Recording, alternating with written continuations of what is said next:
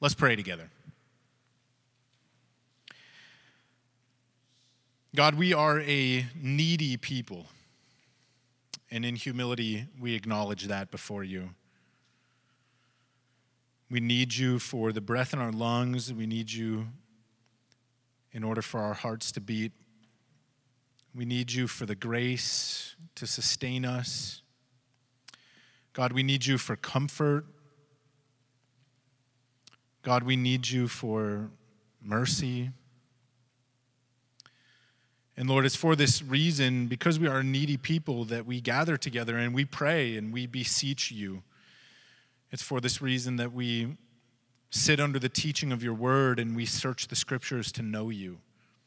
It's because we're a needy people that we belong to a body where other people can help meet our needs by your grace. And so this morning, as we turn to your word, we just acknowledge our need before you. I pray that you would sharpen our minds to understand the scriptures. I pray that you would encourage our hearts to live according to what your word teaches. I pray that you would make us a community, one people committed to Christ and his glory. So, Lord, we ask that you would bless our time together as we study the scriptures in Christ's name. Amen.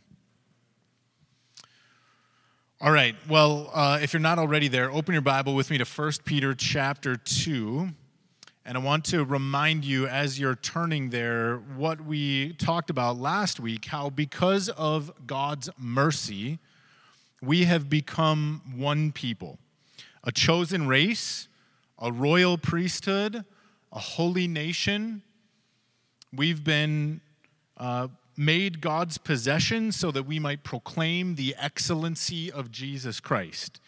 And so now, out of that identity, as we look at our next couple of verses here, Peter's going to draw some practical application for our lives. He's going to tell us how we should live in light of the truth that we are God's people. So we're going to read 1 Peter chapter 2, verses 11 and 12. And just before we do that, I'm going to structure my message around the 7 verbs that we find in these verses. So as we read, I want you to kind of keep an eye out for those verbs. 1 Peter chapter 2, verses 11 and 12.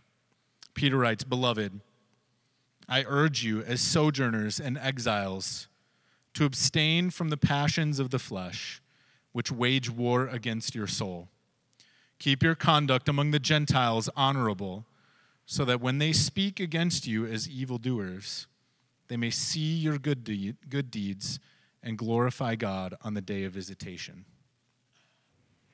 Okay, so before we get to the verbs, I said there's 7 verbs. I want to deal with the first word that we encounter, beloved. Do you remember who Peter is writing this letter to?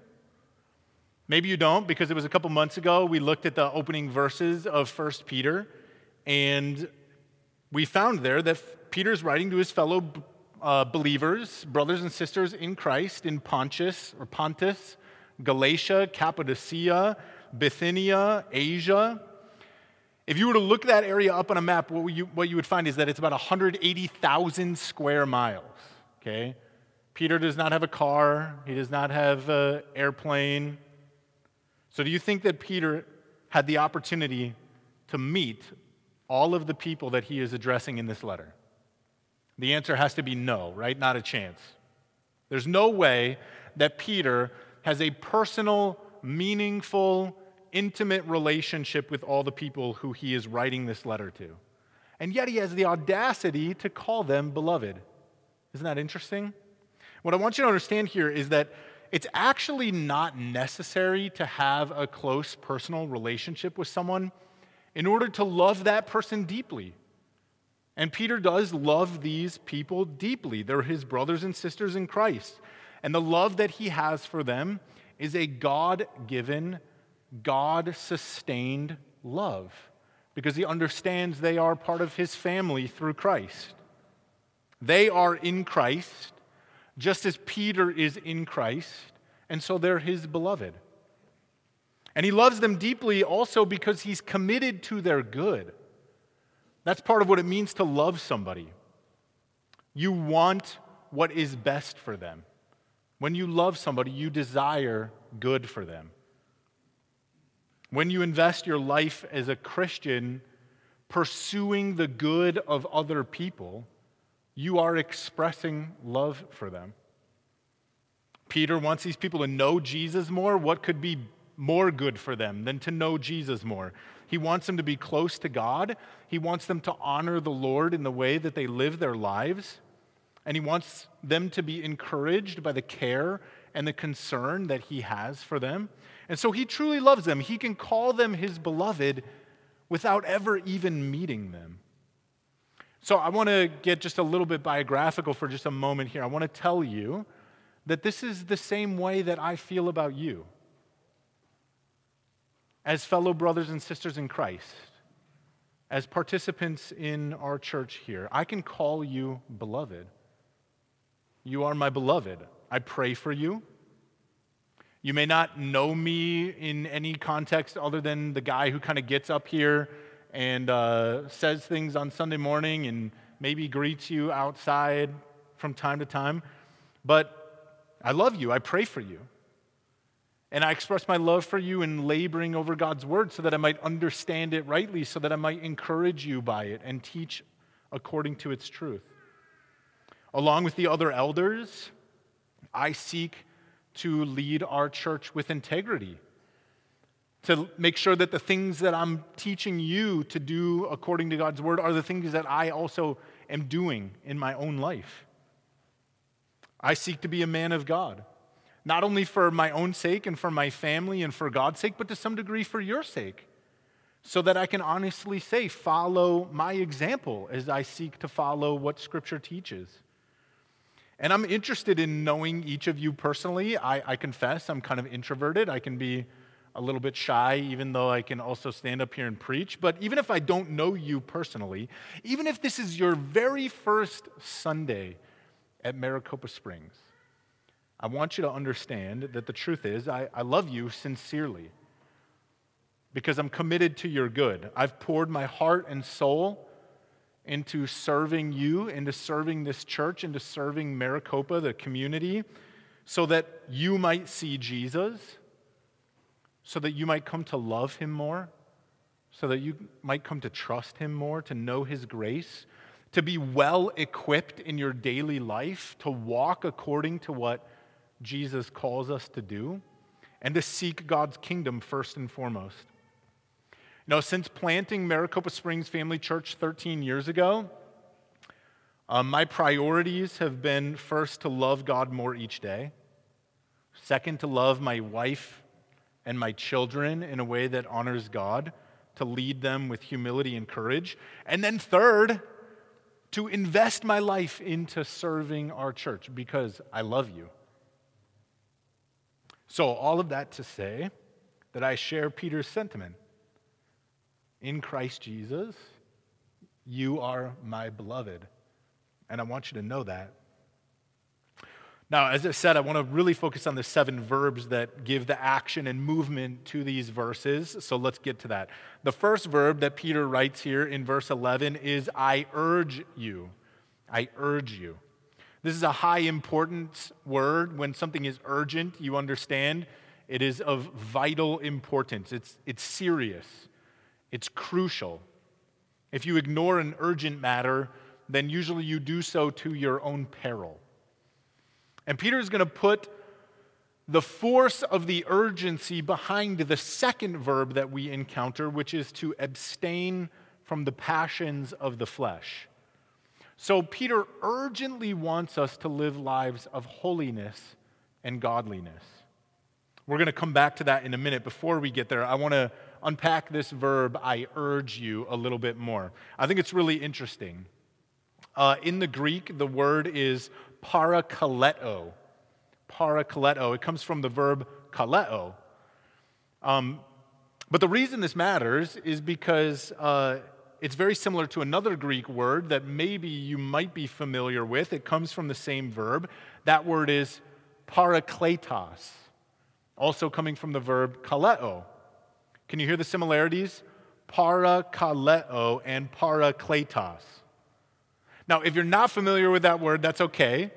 Parakletos is used by Jesus in John chapter 16, verse 7, when he tells his disciples that when he leaves to go and be with the Father, he will send the Helper, the Holy Spirit.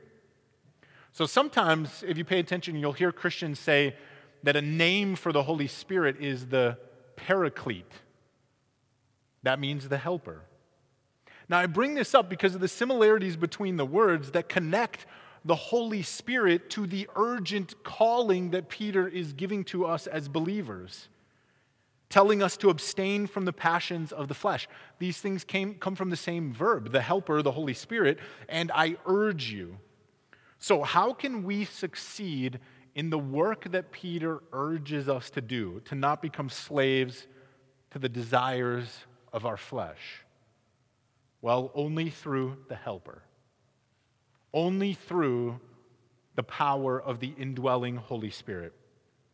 Yes, we are urged to abstain from our sinful desires, but the real work of holiness and righteousness that needs to be done in us must ultimately be a work of God done upon us. It's the Spirit Himself who we need to urge us onward with His energy, with His holiness. And so I think as Peter writes this word, I urge you to abstain from the passions of the flesh, I think he has in mind the teaching of Jesus about the Helper, the Holy Spirit. Maybe a way that we could think about our relationship to the Holy Spirit would be to think about a sailboat. If we are the sailboat, then we must urgently do the work of raising those sails with the intention to catch the wind that will move us. And we must be committed to the work of taking that steering wheel and making sure that the rudder of the ship is pointing us to the shores of God's heavenly kingdom. Setting the sails and steering the ship, that's our work, that's our responsibility that we must carry out with urgency. But you see, a sailboat is useless unless the wind blows to move it where it intends to go. The wind of the Spirit, the breath of the Spirit of God must provide for us the power that we need for that movement to be accomplished. And so in a beautiful dance of holiness, we submit ourselves to the will of the Spirit, and He pushes us ever onward deeper into Christ-likeness. And the reason why we must engage in this journey, the reason why we must sail our lives further into the heart of God is because we're sojourners and exiles, like Peter says in verse 11. A sojourner is a weird word. I doubt that any of us would use that on a weekly basis to describe something. But it just means a foreigner, a traveler, a person who's passing through. The word comes to us out of the Old Testament when the nation of Israel was brought out of slavery in Egypt. Before they entered into the promised land, they wandered for many years through the desert without a home to call their own, without a place that was theirs. They were sojourners and wanderers, even as they were already God's chosen people. And as for us, we are a holy nation, a royal priesthood, a people chosen by God, a royal priesthood, and yet, even as those things describe us, we currently wander through this world where we feel like strangers. We are without a permanent home in this world. This world that, if we're honest, is full of darkness and sin and evil. It's uncomfortable. It's an uncomfortable place for us. We're surrounded by pagans, that's what I call non-believers, people filled with godlessness, people who've totally surrendered themselves over to the sinful passions of the flesh. And so with urgency, because we are sojourners in a foreign land, we must set our sails and we must hold that rudder and let the Spirit of God carry us homeward to the heart of God. We are citizens of a different kingdom. And therefore, even though we live in this current kingdom of darkness, we must let our conduct now in this life correspond to that kingdom where the will of God is done. Which brings us back to our second verb found in verse 11, abstain. Peter urges us to abstain from the passions of the flesh. So what are the passions of the flesh? Well, they are evil desires, sinful impulses, appetites and cravings for things that we falsely believe will satisfy our wants and our desires, but ultimately lead down a path of self-destruction. The passions of the flesh are all the things that we tend to seek after in this life that are not good for us. Galatians chapter 5, 19 through 21 gives us a fairly robust list. Let me read it for you. Sexual immorality, impurity, sensuality, idolatry, sorcery, enmity, strife, jealousy, fits of anger, rivalries, dissensions, divisions, envy, drunkenness, orgies, and things like these. Now, that's not an exhaustive list by any means. The more you read Scripture, the more you see that this list can be filled out by other words, but it definitely paints a pretty vivid picture, doesn't it, of what the passions of the flesh are. Now, some people might read a list like that, and they might say in their minds, or maybe even they'll say to you, oh man, God just doesn't want you to have any fun. That God that you worship, he's just like the cosmic killjoy. He hates everything that's fun. He doesn't want anybody to have a good time. Have you ever heard somebody say something like that? I mean, I've literally had people say that to me when describing the Christian life to them. So that brings up a question. Why does Peter urge us to abstain from the passions of the flesh? Why can't we just indulge these things and go and participate in them and enjoy them? I would say the answer is found in our third verb. Because the passions of our flesh wage war against our souls. Now, the great irony of the flesh is that it's actually hell-bent on its own self-destruction.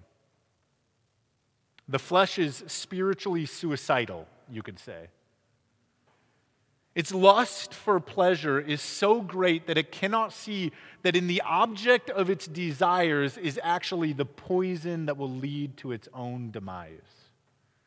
So why does Peter urge us to abstain from the passion of the flesh?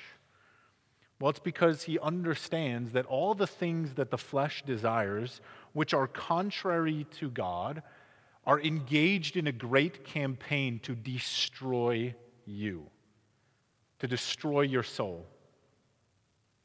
The pleasure that's promised in the passions of the flesh is a bit like the enticing scent of a Venus flytrap.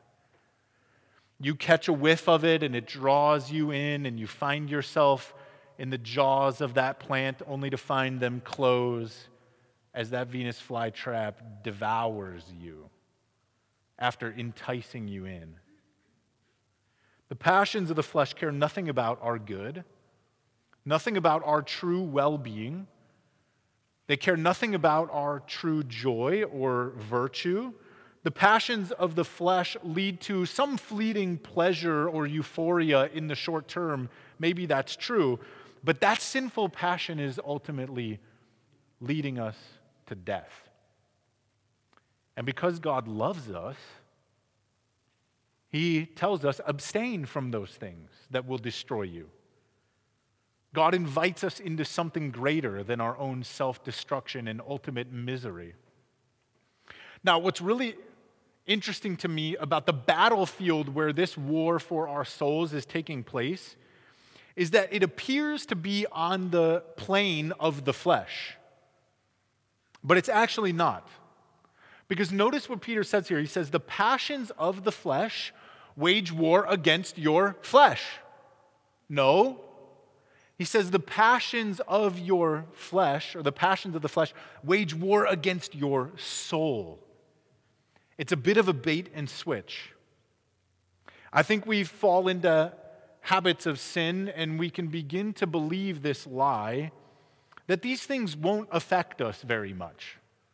Right? I'm doing this thing, but in reality, the consequences don't appear to be significant. Our bodies are quite resilient, and so they can hold up under a lot of abuse. Let me give you some examples. If you engage in the sin, the passionate pursuit of pleasure in something like gluttony, just eating and satisfying your desire for food, you might gain a few pounds. That doesn't really seem like a big deal, does it? Or maybe you decide to watch some pornography, and over the long haul of engaging in that behavior, all it does is maybe diminish your sexual desire for your wife, but for the most part, it feels harmless. You can really get away with it in your body. Or maybe you allow yourself to feel envious of other people. You look at the groups that they're a part of and you want to be part of it. Or you look at the stuff that they have and you wish that you owned it. And you just feed your jealousy and your envy. What's the consequence of that? I mean, maybe you get a little less sleep at night because you're thinking about how cool that guy's car is and you don't have a car like that. But other than that, it's relatively inconsequential, isn't it? Or maybe you feed your anger and your rage, you get ticked off at your children, or you say naughty things at the stupid people who drive on 347, or you badmouth your coworkers behind their back. The doctor might say, hey, you've got some high blood pressure here. But other than that, your anger feels really like it doesn't matter much. You feel fine. But the things that are manifesting themselves in your flesh as the passions of the flesh, they're not doing their real damage on the level of your flesh. Their real devastating damage is on the level of your soul. You're being destroyed by your sin, but because it's happening in this unseen realm of the soul, you might not even realize that it's occurring. Or think about it another way, okay? If in order to get an abortion, a woman had to go into the doctor and slice open an 18-inch cut in her stomach to get that baby out in order to commit infanticide, she might think twice about that procedure.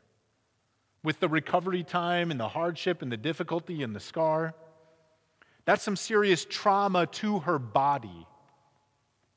But the silent trauma of rending her soul to commit that act, that can go mostly unnoticed.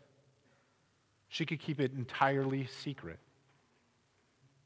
Or a man, if he had to endure painful, obvious black and purple, blistering, pussing lesions on his face for the pornography that he was looking at secretly behind closed doors, he probably wouldn't indulge in that lust very frequently if he had to go out in public with that kind of physical, bodily consequence for his sin. But the black and purple, blistering, pussing lesions on his soul from living contrary to God's wisdom when it comes to sexuality, he can't really see that. It's very easy to ignore. So do you see what I'm getting at? The passions of the flesh, unhindered, do their worst damage at the level of the soul, spiritually destroying us, often in very subtle and unnoticed ways. And Scripture says that we should be waging the battle against sin, not in the realm of the flesh, but in the realm of the Spirit. 2 Corinthians chapter 10, verse 34 says, "For though we walk according to the flesh, we are not waging war according to the flesh. For the weapons of our warfare are not of flesh, but have divine power to destroy strongholds." Now that's the good news. The good news is that precisely in the place where you need the most help, which is in your soul at the spiritual level, is precisely where God offers all of the resources available to him.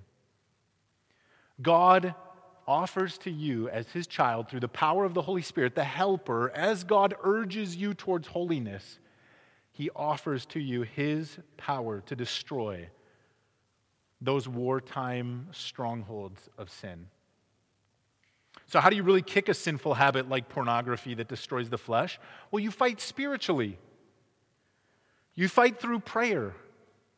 You appeal to God that he might give you mercy and grace to fight temptation. You ask him for his power to do what you cannot do on your own. You consume Scripture that makes you wise, and you set your mind on the things of God, not on the fleshly desires. You ask God to give you a greater portion of his Spirit, a greater portion of his contentment and joy and pleasure, so that you're filled with the greater pleasure of Christ that presses out all the other false pleasures of the flesh. You confess your sins, not just to God, but even to trustworthy brothers and sisters in the faith who can first rebuke you and then encourage you and hold you accountable and pray for you. And you give God thanks that everything that you need is found in him, and he's offering it to you, he's providing it for you. Now, I just use pornography as an example because it's a rampant issue in our world today, but it's really the same battle plan for any sinful habit that you have. Greed,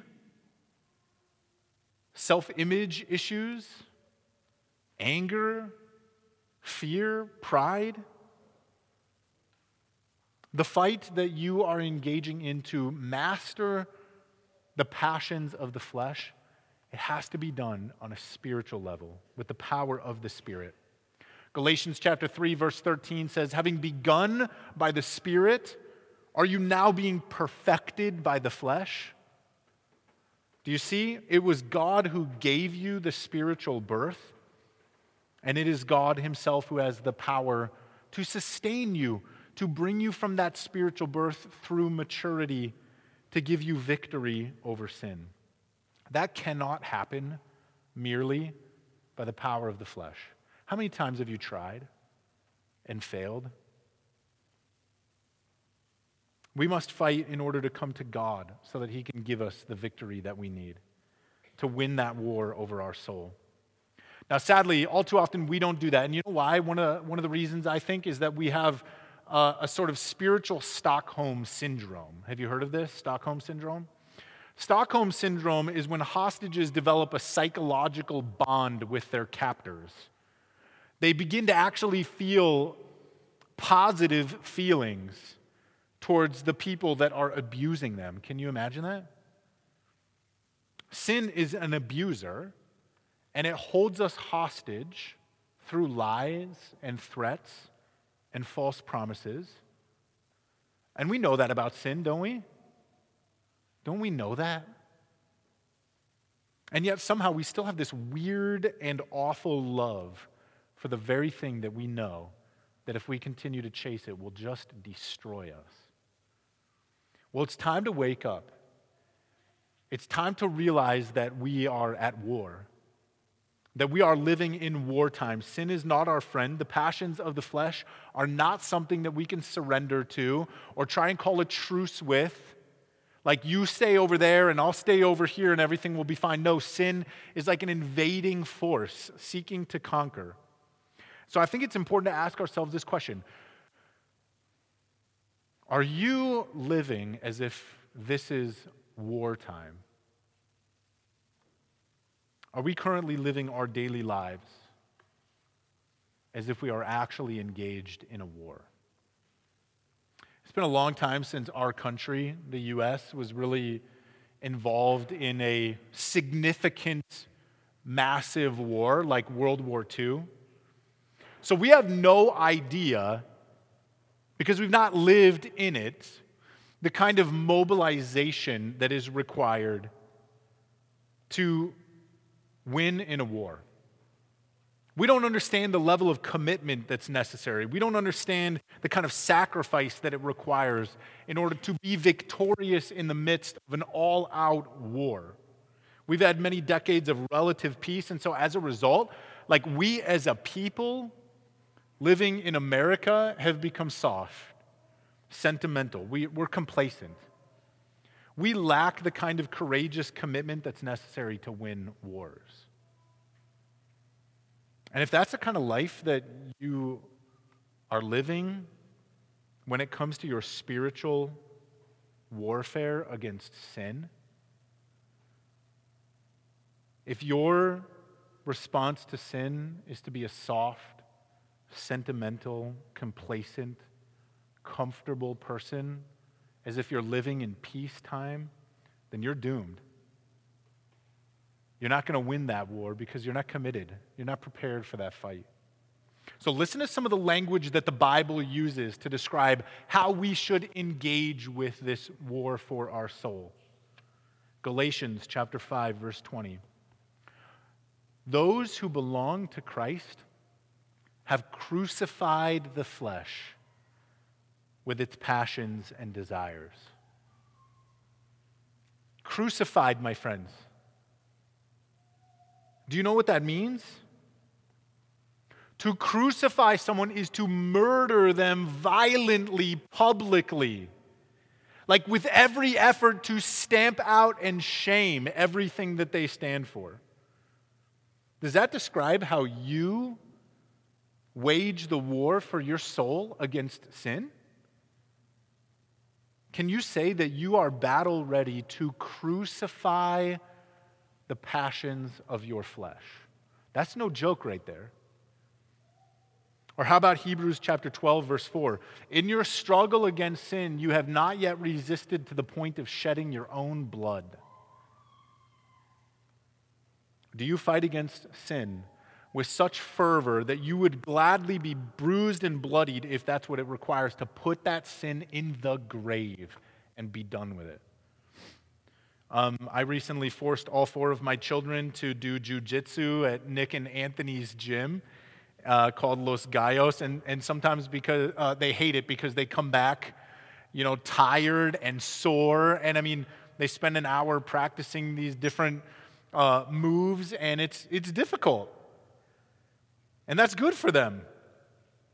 And I hope it's building a physical self-discipline for them that will actually translate into the spiritual self-discipline that they need, where they can see that it's going to take fighting with every fiber of their being fully committed with all of their strength to victory over sin in their lives. Sin is an enemy combatant. It is absolutely committed to the destruction of your soul. It will destroy you if you allow it, and so you can never stop fighting to be victorious. This is a battle being waged for your soul, Peter says. And so, beloved, I pray that you would fight for that victory, that we would fight for that victory, that we would wage war against sin in our lives because sin is engaged in an effort to destroy us. Our 4th verb here is keep. Keep your conduct among the Gentiles honorable.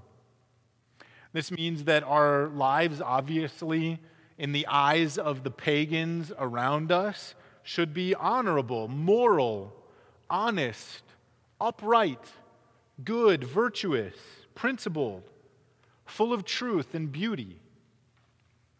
And the word keep implies that it should have been that way in the past, and it should be that way now, and it should continue that way in the future. A consistent life of doing what is honorable, what is good, with integrity. Not just sometimes when you feel like it. Not just when your spouse does their thing first, and then you'll do your part. Always. So how do we know what is honorable? That's actually a really important question in a relativistic, pluralistic society. Well, we look at the life of Christ. We look to his conduct. We look to Scripture to see what pleases God, and that's how we know what is honorable. Now, unfortunately, we encounter a problem with that when we get to our 5th verb, which is speak. If we do what is honorable in the sight of God, then the pagans and the Gentiles and the God haters, you know what they're going to do?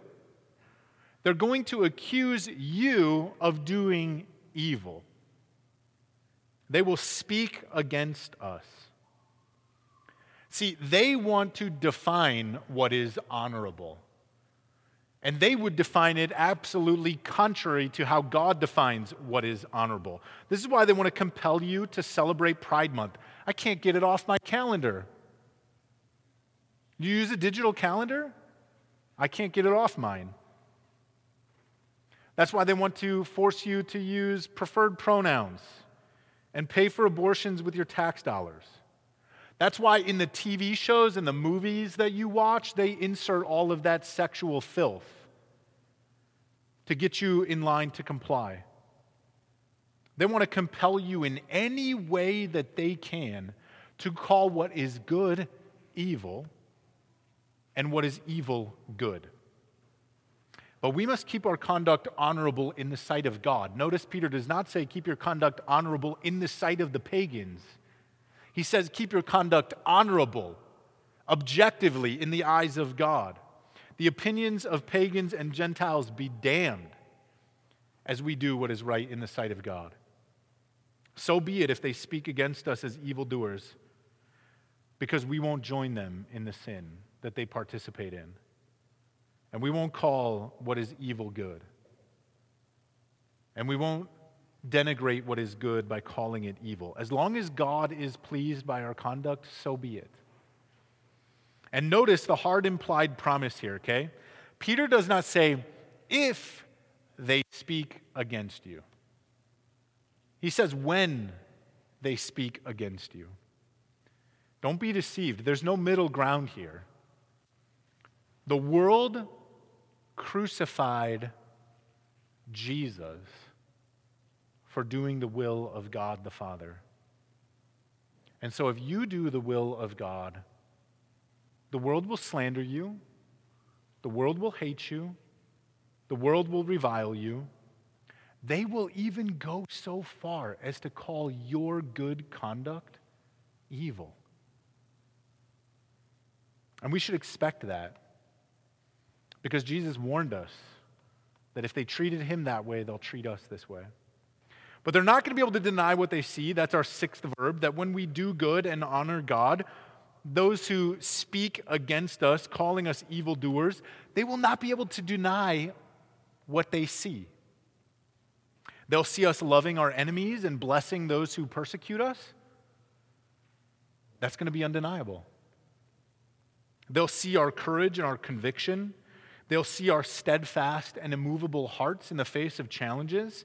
They will see the glory of Jesus displayed in the divine grace through which we live our lives. Now, they may hate us, but they won't be able to deny the truth of what they see. So our last verb tells us that they will actually glorify God on the day of visitation. Peter's telling us that on the day that Jesus Christ returns, even those who hated us for our godly lives, our good conduct, even they will have to acknowledge that Jesus is King.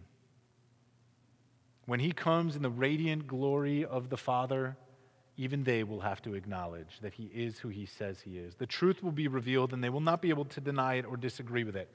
Now look, I think there's two possibilities for what Peter means in this final phrase here, okay? That those who speak against us will give glory to God. The first possibility is the hope-filled one. It's that these God haters who watch our conduct, who see our lives, will be so impacted by the way that we live, our honorable conduct, that they will glorify God, not only on the day of visitation when he comes, but as they surrender their hearts to God in response to our good conduct in the face of evil. When we live with honor and Christ-like love, I think Peter's saying there's the possibility that those people might be brought to repentance and faith in Christ. so that on the day when Christ returns, they too will acknowledge that he is Lord of their own lives. Some will forsake their life of sin because of your good conduct. They'll become a follower of Jesus. They'll be children of God. And they'll celebrate when Christ returns alongside of you. And we should pray for people we know that that would be their story. That even though now they might hate you and revile you for your good conduct, you should pray for them. That as they see your good conduct, they would come to also see Christ who lives in you. But if that doesn't happen before the day of visitation when Christ returns, then the other possibility of what Peter means here is that these Gentiles and pagans who hate good and love evil, they're still going to give glory to God on the day that Christ Jesus returns.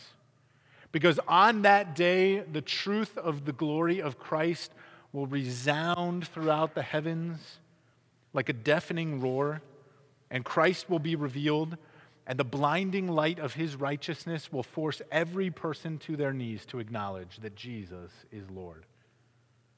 And he is good, and he is right, and he is true, and the war is over, and they have lost, and the children of God have won. And God is justified to bring his wrath upon evil. And God is gloriously good and gracious and kind to reward his faithful servants for their good deeds, for the fight they fought, for the victory that they won, for their lives of honorable conduct in the face of hardship. And no matter what, at the end of all things, God's majesty, it will be revealed. And all mankind will be compelled to offer to him the glory and praise that is rightly his. So let me conclude just with a reminder of the application from these verses, real quick. First, abstain from the sinful passions of the flesh, for God's sake, that his name might be praised, and also for your sake, that you might live. Second, live a good and honorable life as a Christian for God's sake, because he's worthy of your love and your obedience, and also for the sake of the world, that others might see the beauty of your honorable conduct and give praise to Jesus. And so in short, I guess I would say in all that you do, let your life be a testimony to the glory of Christ. Let me pray. God, we thank you that the victory in this war that is being waged for our souls is already won by Christ. We thank you that he has done what we could never do on our own. But I pray that we would have the endurance that we need to abstain from the sinful passions of the flesh, that we would fight this good fight, that we wouldn't do it on the level of the flesh, but that we would do it by the power of the Spirit. God, would you help our conduct to be honorable? And in being honorable, we pray that it would also be winsome, that our neighbors might see our lives and give glory to Jesus, that our friends, our family, our coworkers who don't know you, by observing our lives, would see the glory of Jesus and trust him like we have. And so, Lord, I thank you that you hold us fast in the midst of this war for our souls. And I pray that we would be committed to living as if we are in the midst of wartime. In Christ's name, amen.